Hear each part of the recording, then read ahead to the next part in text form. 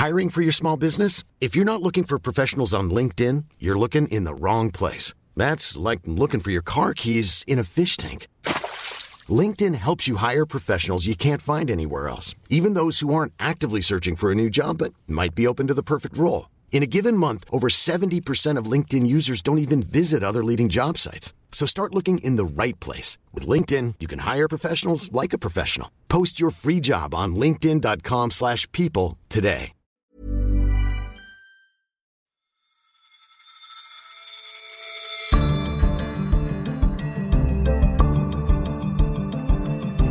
Hello, I'm Simon Long, and you're listening to Money Talks on Economist Radio. On today's show, the chips are down. What does America's ban on Huawei mean for the world's second biggest maker of smartphones? Any new Huawei phones that turn up on the market will not be able to use the most modern version of Android at all. What can private companies do to promote more and freer trade? If we were able to implement all of the reforms associated with it, it would add $1 trillion to the global economy. And how racial bias in America's justice system closes doors in schools, at work, and beyond. They're more inclined to see multiple infractions from a black child as being indicative of that child being a troublemaker.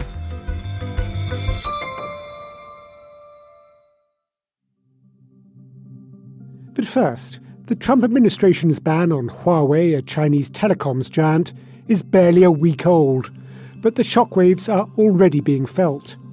Existing supplier contracts are protected for the next 3 months, but the ban has the effect of barring American companies like Google, Qualcomm and Intel from supplying the world's second biggest smartphone maker with new hardware, software or licenses. Future Huawei devices will not include services such as YouTube or Google Maps. Our technology correspondents, Tim Cross, here in the studio with me in London, and Hal Hodson on the line from Hong Kong, are watching all this closely. Thank you both for joining me. Thanks, Simon. Hi there, Simon. Tim, can I start with you? Give us a sense of how significant this is. What does it mean for Huawei users now?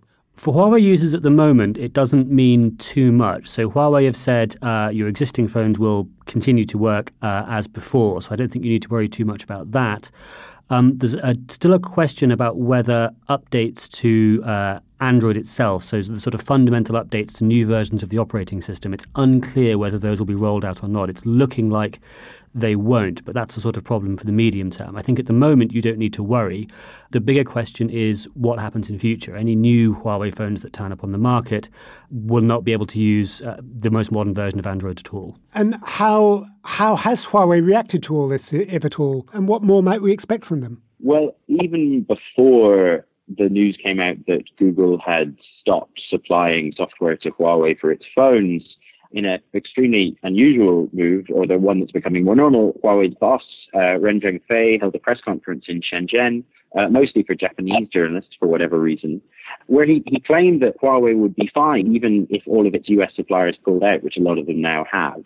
There's definitely a bit of bluster there, but he's essentially saying things are going to slow down for us a little bit. He said that maybe revenues would grow 20% slower than they had last year. Not that they would decrease, but just the rate of growth would slow. And basically he suggested that Huawei is not going to crack under pressure like its domestic competitor ZTE did last year. They made the point that, they're a big contributor to the open source ecosystem that is Android, and that's Google's mobile operating system. I think it's kind of an wait and see moment at this point, because even though Google and a bunch of other suppliers have stopped supplying in order to comply with the US law, it seems unlikely in the sort of going forward that those bans are going to stay in place permanently and forever, just because that would be so seismic. So you're thinking this will be just a temporary phenomenon? What seems likely to me, and I'd be interested to hear what you think, Tim, is that this is probably just going to be another chip in the sort of great tech trade war between the US and China, rather than making these bans permanent and doing sort of lasting damage, not just to Huawei and China, but probably to the US economy, to the economies of its allies, and to the supply chains of its allies, and also forcing China to react in a potentially bad way to this. I think it's much more likely that this withholding of technology just becomes another bargaining chip in the ongoing trade war.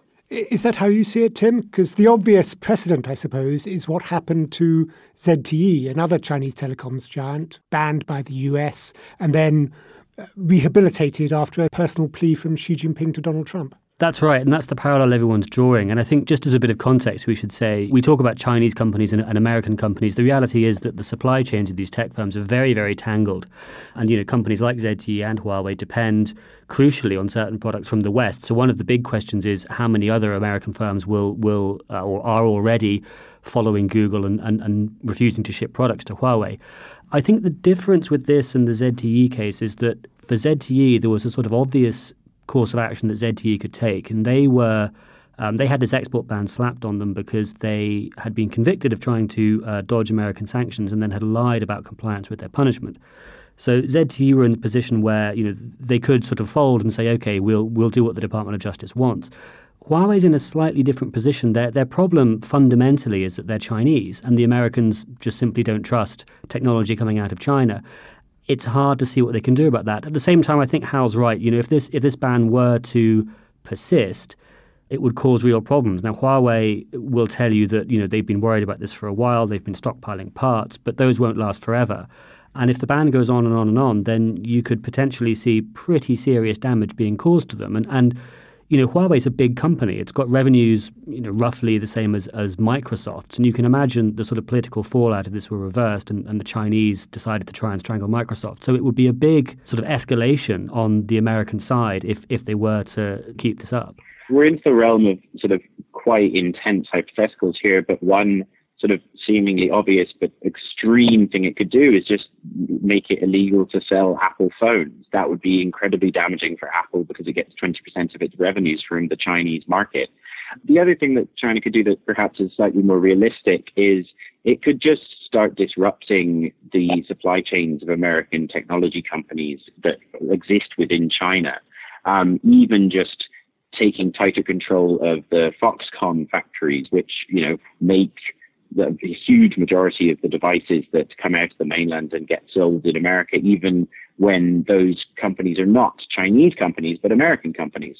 And so, China has some control as well in this game. And I think what we probably will see is China being a bit more patient than America has been. We are at a point where America is the one making the first move in this particular bit of the struggle. And I suppose a question for both of you really is, how far might this go? Are we seeing a bifurcation between the development of mobile technologies in the West and in China that is likely to continue and end up with two completely separate ecosystems? Tim? I think we could. I mean, it's not just mobile technologies either. It's sort of computing and IT of all sorts. And, China already has plans domestically to try and increase its self-reliance. And of course, Huawei has said it's been stockpiling components, in anticipation of a move like this. And I think even if this is just, another tactic in the trade war and 6 months down the line it's all blown over, you would have to think if you're China or Huawei or any Chinese tech firm, you've got to look at your American suppliers with a bit more, doubt than you had before. So I think whatever happens with this, it will sort of reinforce the determination in China to try and disentangle from the American supply chain as much as they can. It'll be hard, but I think it'll make them even more keen to try and do it as much as they can. And how feasible do you think it is for China to try and disentangle itself from US supply chains? I think it's feasible, but only on a longer timescale than we're tending to think about the sort of US-China trade war. It's going to take a long time. Huawei has said that it is trying to develop its own version of a mobile phone operating system so that it isn't dependent on the proprietary bits of code that Google puts in, like maps and email software. But that's just very difficult. These are very complex systems. And I just to pick up on one of the things that Tim was saying, I think the US has actually deployed a really powerful weapon in messing with Huawei's supply chain here. This will do real damage to Huawei, the company, even if everything gets put back in a few weeks' time, just because when the components stop flowing through your logistics chain, it costs huge amounts of money. These are finely tuned machines that make other machines, But I think it's going to incentivize Huawei to become even more independent, even faster than it was already trying to. And so the next time that America tries to pull a trick like this, it's going to hurt a little bit less. It's kind of a game of diminishing returns as far as I can see. Hal, thank you for staying up late for us in Hong Kong. Of course. And Tim, thank you for spending some of your afternoon with us in London. Thanks, Simon. And you can follow our analysis of this story as it unfolds by subscribing to The Economist.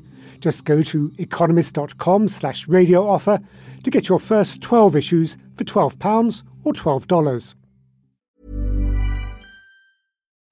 Life is full of what-ifs. Some awesome, like what if AI could fold your laundry? And some, well, less awesome, like what if you have unexpected medical costs?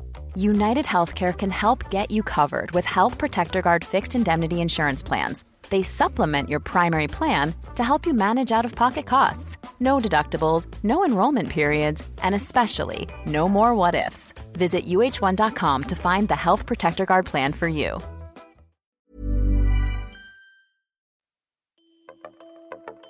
Our next guest has first-hand experience at the coalface of international trade. Michael Froman was America's trade representative until 2017. He's now vice chairman of MasterCard, responsible for its strategic growth. I asked him how his past and present roles relate to each other. Are private companies dependent on this increasingly fractious political world? Or is there something they themselves can do to promote the free international trade that helps them prosper? I actually think that as governments become more polarized and paralyzed, there's an increasingly important role for the private sector to play in international trade and facilitating international trade.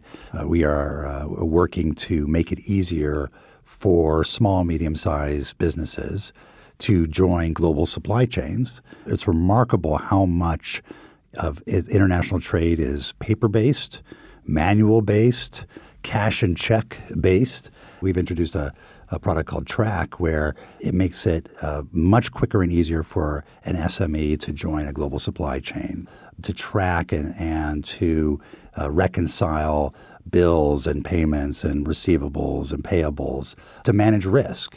It alerts you when there's been a negative credit event or a negative press event around a participant in your supply chain. So you're more willing to have those kinds of small, medium-sized businesses in your supply chain. There was a trade facilitation agreement at the WTO. It was said at the time that if we were able to implement all of the reforms associated with it, it would add $1 trillion to the global economy. This is a private sector contribution towards making that $1 trillion achievable. Your title, I think, is President for Strategic Growth. Where is the strategic growth for a firm like MasterCard? Is it in increasing market share in the sort of known business universe, or is it in expanding that universe downwards, if you like, to the poor and those without access to your services at the moment? We really think about it in terms of growing our core business, and some of that is to do with market share, but also just growing the pie of folks who are participating, diversifying our business by bringing more people and more sectors into the digital economy. And that really goes to the point of financial inclusion, our commitment to bring 500 million more individuals and 40 million more micro merchants into the financial system. And then building entirely new businesses, some of which may have very little to do with payments, but really go to how does a trusted network participate and contribute to the business environment. So in what form does that take then, that you're bringing in these micro merchants and the financially excluded? If it's not through what many of my generation associate with MasterCard, a plastic card, how is it? It's on their phones? It can be. It can be a card. It can be on their phones. I actually have a ring that is effectively a MasterCard. You can walk into the London Tube and get on by passing your hand over the reader. So the form of it doesn't really matter. It can be everything from bringing in people who work in a factory who are currently being paid in cash to now being paid in payroll, digitizing all the various parts of their life, from paying their bills to being able to sell their products online. In Africa, for example, we're working with the Global Alliance on Vaccine Innovation to begin to create vaccination records for families. And so you go in, you'll get a card with a chip, then that chip with its encryption can keep your child's vaccination record. You can get an SMS message when you're late for a vaccine. And then later in life, when you're sending that kid to school, we have a product that we've developed that helps the family manage the payment of their school fees. And so the school knows who's in school, make sure that they're graduating. Or if you're a micro merchant, you have a tiny store, we are digitizing the relationship between micro merchants and their consumer products providers like Unilever, with a local bank in the middle of it, so that as a micro merchant, you can get credit for the first time. And so in all these areas, this is using the fact that we're in a digital economy to bring more people in, put them on the pathway towards greater financial security. And all this is part of MasterCard's commercial strategy, if you like, because I know MasterCard also has a foundation which engages in charitable work. I assume you also engage in CSR activities, corporate social responsibility activities. But your responsibility is for doing this and making the firm money out of it. I think that's absolutely right. I mean, we do philanthropy, we do corporate social responsibility, both of which are incredibly important. But to me, the ultimate goal is demonstrating that we can have commercially sustainable social impact, that we can use our products, our technology, our understanding of ecosystems, our expertise to have social impact while at the same time have those businesses stand on their own 2 feet. That's the only scalable way to have social impact. You know, in my time in government and when I was working on development policy, there isn't enough foreign assistance in the world, there isn't enough philanthropy in the world to achieve the sustainable development goals, to solve the challenges that we have, if we can't mobilize the ingenuity, the resources, the momentum of the private sector. And the private sector will only do these kinds of activities at scale if they can do so on a commercially sustainable basis. So that's what we're very much focused on. Michael Froman, thank you very much. Thanks for having me. And finally, Jennifer Eberhardt is a professor of psychology at Stanford University. But when she was a graduate student at Harvard, something happened that changed the direction of her life. Driving through Boston, she and a friend were pulled over by the police. Their license plate had recently expired. But when she was reluctant to let their car be towed, the situation escalated. So he yanked me out of the car and lifted my arms up high behind my back and body slammed me hard on the roof of the car. And it knocked the wind out of me, and I just couldn't speak or breathe or anything. And long story short, he ends up handcuffing the both of us and taking us to a police precinct and handcuffing us to a wall. She was charged with assaulting her arresting police officer. I should add that Dr. Eberhardt stands about 5'3", is slightly built, and she's black. After the judge threw the case out of court, she resolved to dedicate her research to unpacking the science behind racial bias. Her new book is called Biased, The New Science of Race and Inequality. Our Bartleby columnist, Philip Coggan, began by asking her about a particular study in America that asked participants to play the part of a policeman armed with a gun. They created a computer simulation where study participants would sit in front of a computer screen, and then they would see images. Each image would show a person who was either holding a gun or holding a cell phone, and either that person was black or white. And they had to make the decision to shoot as quickly as possible or to not shoot as quickly as possible. And the finding was that for African Americans who were holding guns, they made the decision to shoot faster than white Americans who were holding guns. So they found a race effect in terms of the reaction time, but also in terms of the error rate. So they were more likely to mistakenly shoot a black person with no gun than they were to mistakenly shoot a white person with no gun. And it's not just about crime either. This bias surrounds African Americans throughout life. So in the education system, when you do tests on teachers, they are more likely to take a dim view of African Americans after a similar number of infractions That's right. that white students had done. So we wanted to do a controlled study on this because there were lots of studies showing a correlation between race and disciplinary decisions. But then you don't know what that's being driven by. So some people would say, well, that's a real indication of bias on the teacher's part. But it could also be that there's a difference in misbehavior, across race lines. And so we wanted to run a controlled study where we give people the identical situation, the identical infractions, and just change the race of the student that they had to consider, and found that the teachers found the black students' misbehavior was more problematic. They felt like it was hindering the teacher's ability to teach more, and they wanted to discipline that black child more than the white child. The economic opportunities of African Americans must be affected, mustn't they, by this combination of bias in the education system, in the criminal justice system. You also find studies when people are applying for jobs that those who are African American struggle even to get an interview. I found the one fascinating statistic that whites with criminal convictions were as likely to get an interview as African Americans with no convictions at all. Right. You can think about bias in the criminal justice system as being just a part of that system, but it can spill over into all of these other systems and affect the life outcomes of people. How does that affect who we see as suspicious in our neighborhoods? How does that affect, the value of our homes when we're trying to, a black family is trying to sell a home versus a white family?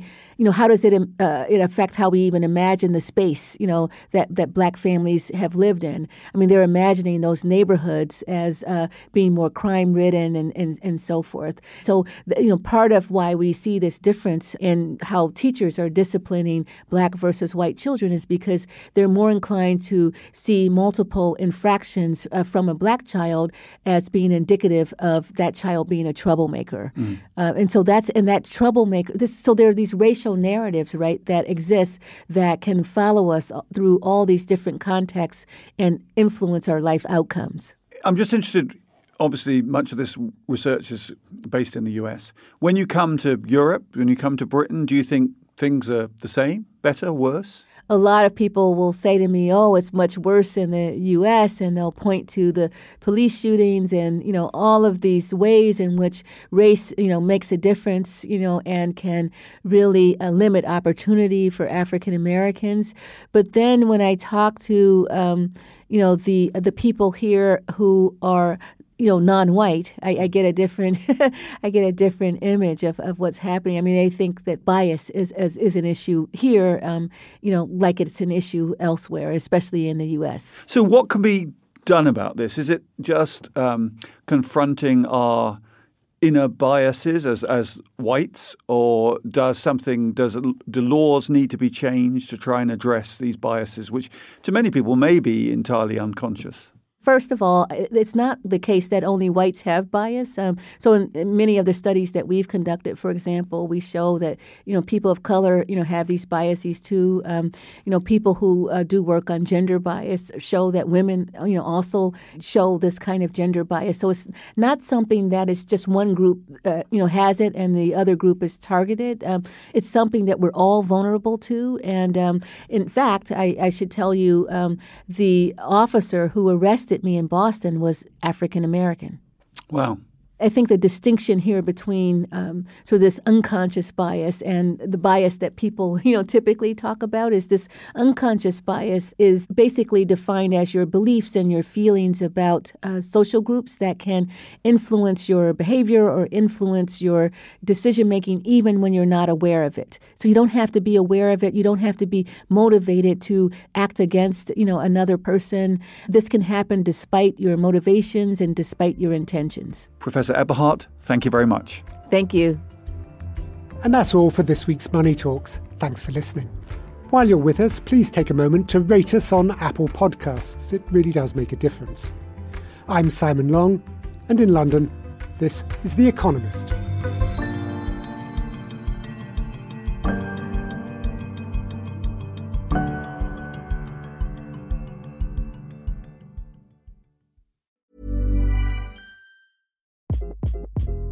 Hi, this is Craig Robinson from Ways to Win, and support for this podcast comes from Invesco QQQ, the official ETF of the NCAA. The future isn't scary. Not realizing its potential, however, could be. Just like on the recruiting trail, I've seen potential come in many forms as a coach. Learn more at Invesco.com/QQQ. Let's rethink possibility. Invesco Distributors, Inc.